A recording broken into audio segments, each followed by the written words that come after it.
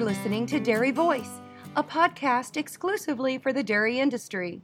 One of our sponsors of the Dairy Voice podcast is National DHIA. NDHIA ensures information accuracy and represents their members' interests. They are the direct voice for the dairy information industry. To find out more, go to dhia.org.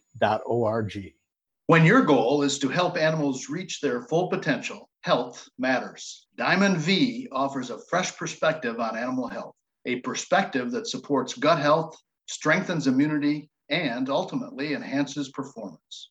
For those who choose to invest in keeping healthy animals healthy, Feeding Diamond V makes a statement about another dimension of profit, where margins are measured by confidence in your future. To get a fresh perspective, visit diamondv.com. Because animal health deserves a healthier approach.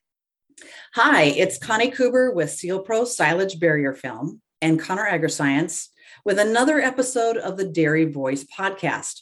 Now, Ron and I just spent the day yesterday with a great group of nutritionists and industry people at the California ARPAS meeting. And ARPAS, if you're not familiar, stands for the American Registry of Professional Animal Scientists, which is a mouthful. That's why we say ARPAS. So it was our annual nutrition conference at the Harris Ranch in Central California. It was a great day. We learned a whole lot about water, about methane, about the beef on dairy situation, and just a lot of other things, as well as networking with a bunch of great nutritionists. So today I'm excited to talk to Trent Dado, who is a nutritionist from Amory, Wisconsin, about formulating rations and how he does that, and the use of whole cottonseed.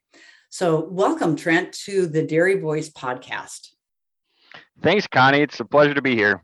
So before we get started, tell us about yourself, where you came from, what you did to get to where you're at, and where you're going. Yeah, absolutely. Well, I am a farm kid at heart, originally from Northwest Wisconsin. Amory is the hometown.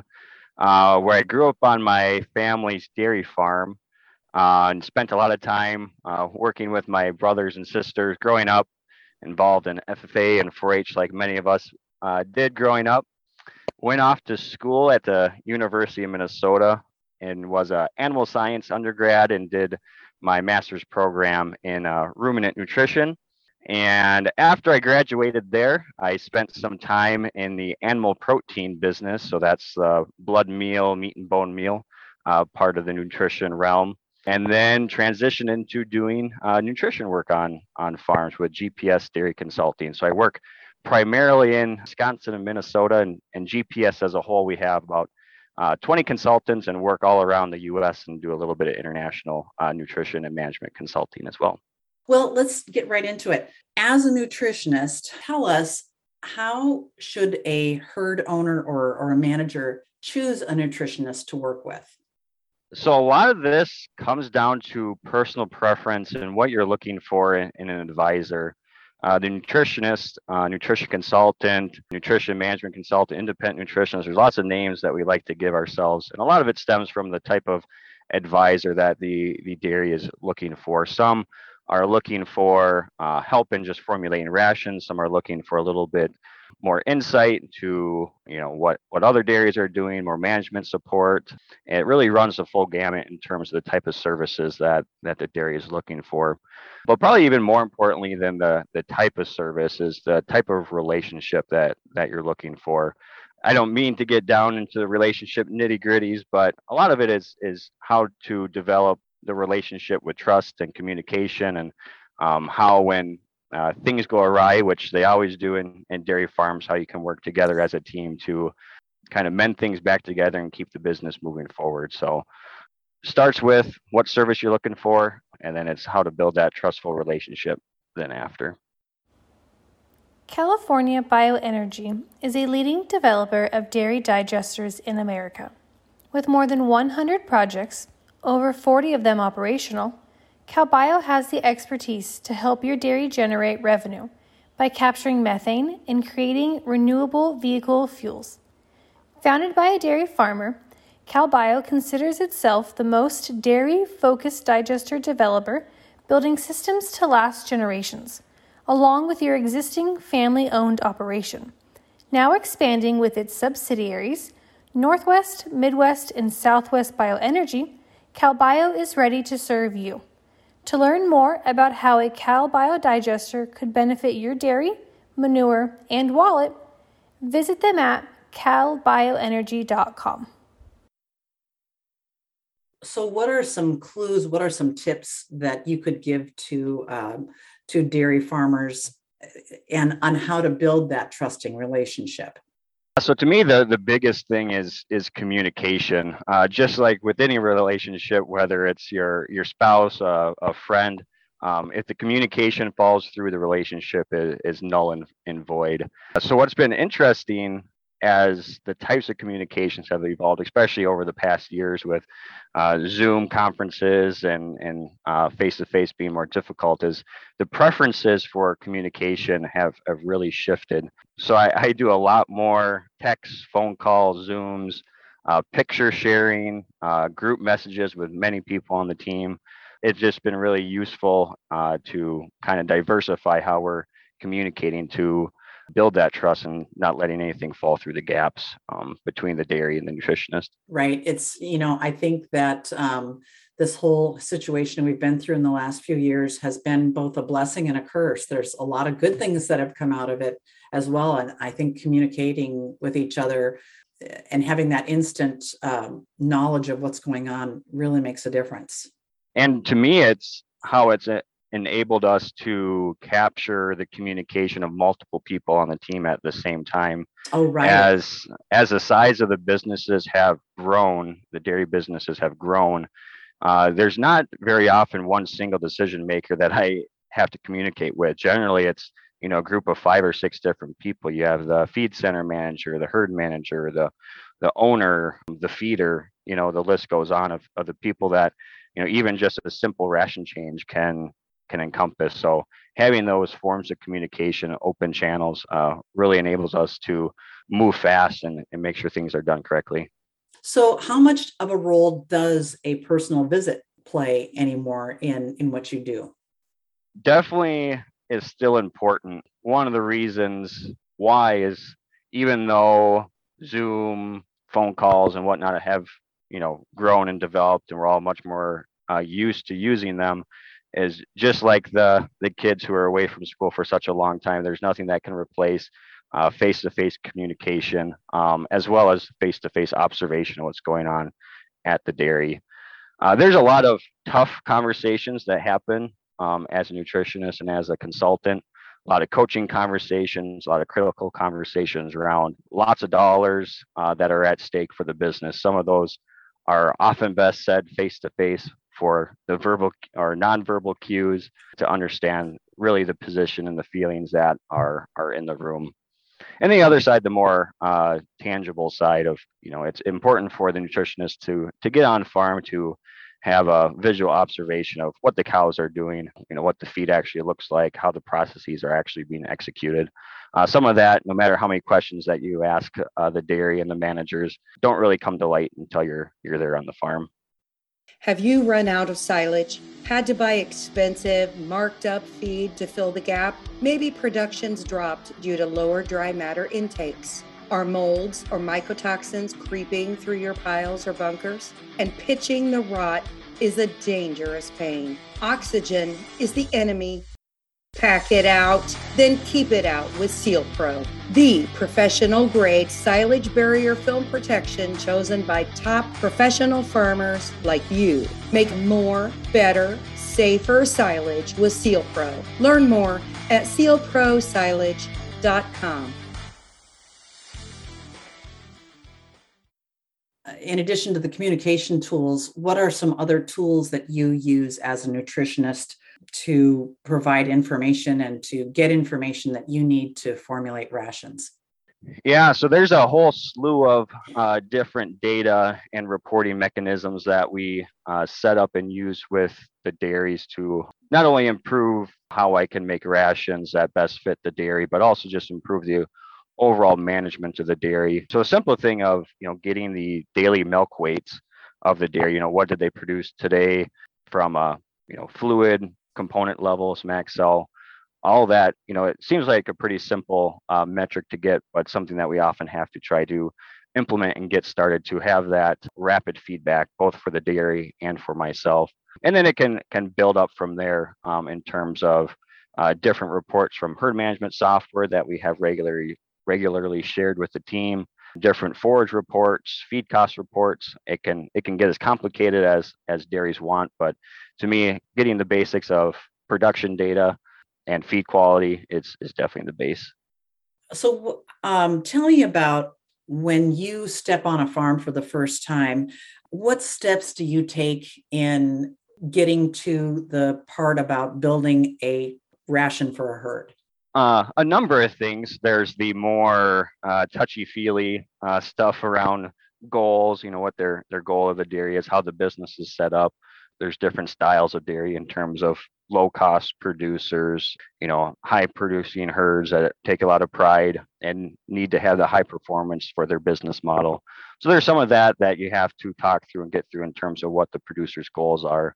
Some of the more technical things in terms of the types of forages they have available, the quality of those forages, the type of cows, the body condition of the cows, and the list goes on and on from there. So once you gather kind of the basics of what the farm is looking for and what the farm has available, you can go from there to build the ration with other purchased commodities and other feedstuffs to appropriately balance the diet for the goals and type of herd that we're working with.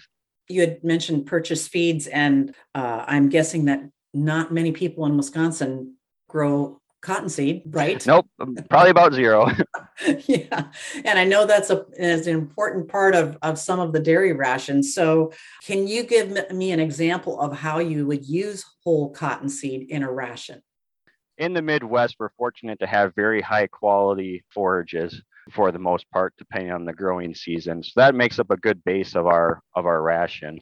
But from there, there's a lot of different options that you can do depending on the needs and production levels, like I mentioned before. Cottonseed is an often used ingredient in the Midwest to fill a couple gaps that come in the diet. One of the main reasons is for the energy that it provides. So cottonseed is a rare source of fat as a feedstuff. Other sources, other oil seeds, soybeans and canola, rape seeds, items like that, obviously can provide oil as well. But what's interesting about cottonseed in particular is that because of the hard hull on the outside, it's more of a slowly degraded fat source. So it doesn't have any negative implications to butterfat test, which is one of the biggest worries of feeding a different type of oil seed. Mm-hmm. But beyond the fat, other items like protein levels, the effective fiber of cottonseed really make it a unique combination of nutrients that's hard to find in another type of feed stuff. So in the Midwest, you'll probably see cottonseed fed from, a little under a pound to up to 3 pounds, depending on where the market's at and the production level of the herd. I remember growing up on a dairy in Minnesota in the 70s. I remember a big semi-truck load of cottonseed pulling up. It was some of the first that we had ever fed on our farm. And can you give me a little history about how whole cottonseed got started to be fed and how that all happened? Yeah, well, I do remember growing up as a kid on the farm, playing in the cottonseed piles. Oh, yes. One of the most fun activities to do as a youngster. Right. And back in those days, and probably long before that too, cottonseed was probably undervalued compared to what we know about it today. In fact, it used to be basically a throwaway type feed that didn't find its way into rations at all. Would end up in the landfill. But as more research, more feeding of it took place, properly including into rations, it's really grown to be a very important and product that's in extremely high demand, especially right now. Going back to the fat and energy side of cottonseed, fat is now one of the most expensive portions of the ration, and having a seed source, a safe seed source of this is extremely helpful. So now we see it's very commonplace all throughout the country. Is used to help a lot of dairy herds out. I know here in California, we had a lot of cotton produced, and now with our water situation, we don't as much anymore. So where does the cottonseed come from now? A bulk of the production of cotton and thus cottonseed comes out of the Texas Panhandle. Oh, There's right. also quite a Sure. bit of production out of the kind of Mississippi River Basin. Mhm. So just like the water is an issue in California, likewise is in Texas as well. So that plays a big role in the planting acres for the cotton growers. But then of course the yield at the end of the year affects the amount of cotton, the amount of cottonseed that becomes available. The other interesting thing this year I'll mention too, one, the fat market makes things go a little wild, but just where the energy markets are at altogether makes cottonseed a valuable source to crush and get the oil out of and put into biodiesel. So that's Oh, another sure. interesting avenue for cottonseed to go down, which isn't related to feeding it to cows at all. All right. So how is it handled? How does it get to the dairy? Cottonseed comes from down south to either the Midwest or out west by a couple of different modes of transportation. It can come up to the Midwest on barges. It's tough right now with the lack of rain. The Mississippi is a little too low to get it all the way up, but it can come up on rail, and it can go out to the western states on rail as well. It can move on truck, but that's probably the least efficient mode of transportation. Right. And with the cost of fuel, that it makes it very difficult for the Midwest and far west dairy producers to afford to transport the cottonseed that far. So we're seeing a lot of local consumption of cottonseed in Texas and kind of the high plains regions. So the cottonseed is a good source of fat. What are the benefits in total to feeding whole cottonseed? Yeah, so it's a good energy source, like I mentioned, so it can really help support higher production. One of the best benefits that you'll see from this is support in butterfat production, which is especially pertinent right now with component-based pricing in the Midwest, especially, is butterfat is a high value component of milk. So anything that we can do to support butterfat production is being utilized right now, which cottonseed can definitely play a good role in. So if I'm going to purchase cottonseed, how do I know what is a good quality cottonseed to have? Generally, the quality of cottonseed doesn't vary too much from load to load. If you do notice discoloration, burning, anything like that, as you know, something went on, moisture was in the storage or something like that. The one thing that we have learned the last couple of years through the breeding of cotton, that the oil content of the cottonseed itself has probably decreased from what a lot of us nutritionists have used in our ration formulation software.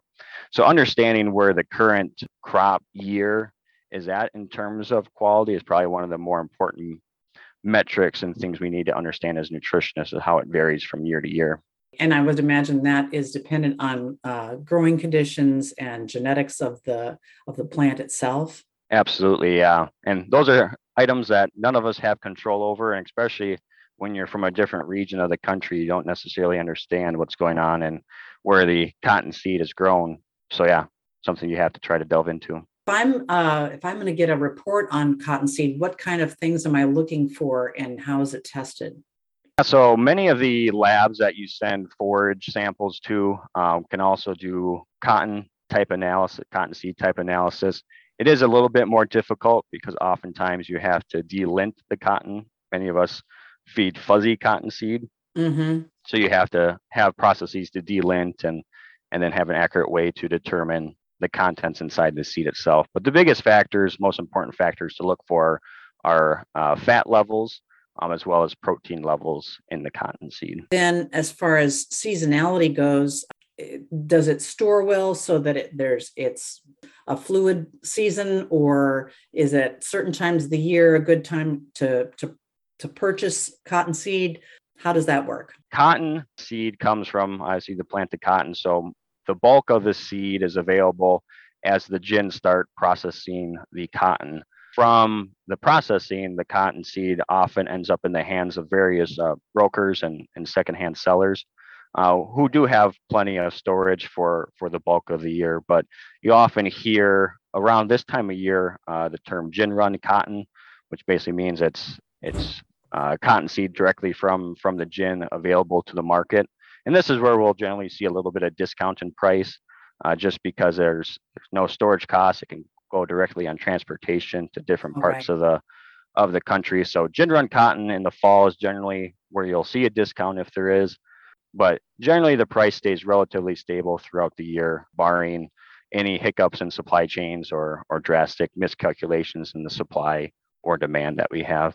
So when you're talking to your dairy farmers, how do you talk about the benefits of cottonseed and why they should consider using it? This comes down to the multifactorial benefits of cotton. I actually had this same conversation this morning because cotton prices this fall in many parts of the U.S., which holds true in Wisconsin, have been at historic highs up in the mid 500s. So you get a lot of questions, when can we stop feeding cottonseed? Why are we feeding cottonseed? And it goes back to a couple of the points that we hit on in terms of the unique profile of fat, protein, and fiber that it brings in. It's a great backbone and gap filler for a lot of high producing diets. Right. And it's surprisingly very palatable with all the lint that's on it and the fiber in it. Cows love it, right? Yeah, they do really enjoy eating it. Another nice part is it's a non-sortable source of effective fiber. So oftentimes we'll try to put effective fiber in through straw or different forage sources, and cows can easily sort that out, but cotton serves as a great source to get in there unsorted. Well, are there any other final thoughts that you have regarding your work as a nutritionist or using whole cottonseed? Yeah, I will say the cotton market has been, like I said, at all-time highs, and we're getting lots of questions and pushback of why it should be in rations and how it fits, especially how it interplays with the fat market, which has now been coming down off its highs. So now more than any is a time to discuss with your team, your advisors, to see how to best formulate the ration to include cottonseed if it fits and continue to get high production in this extremely high cost feed environment. Thank you for your time today, Trent, for joining us here at the Dairy Voice podcast. And we've talked about the work that you do as a nutritionist and with GPS and how you approach your job and how this cottonseed can play a role in a profitable dairy herd. This is Connie Kuber with SealPro Silage Barrier Film and Conner AgriScience. Thank you, Trent, for joining me today. Thank you. It was a pleasure to be here. Thanks, everyone, for listening, and I will be talking to you soon.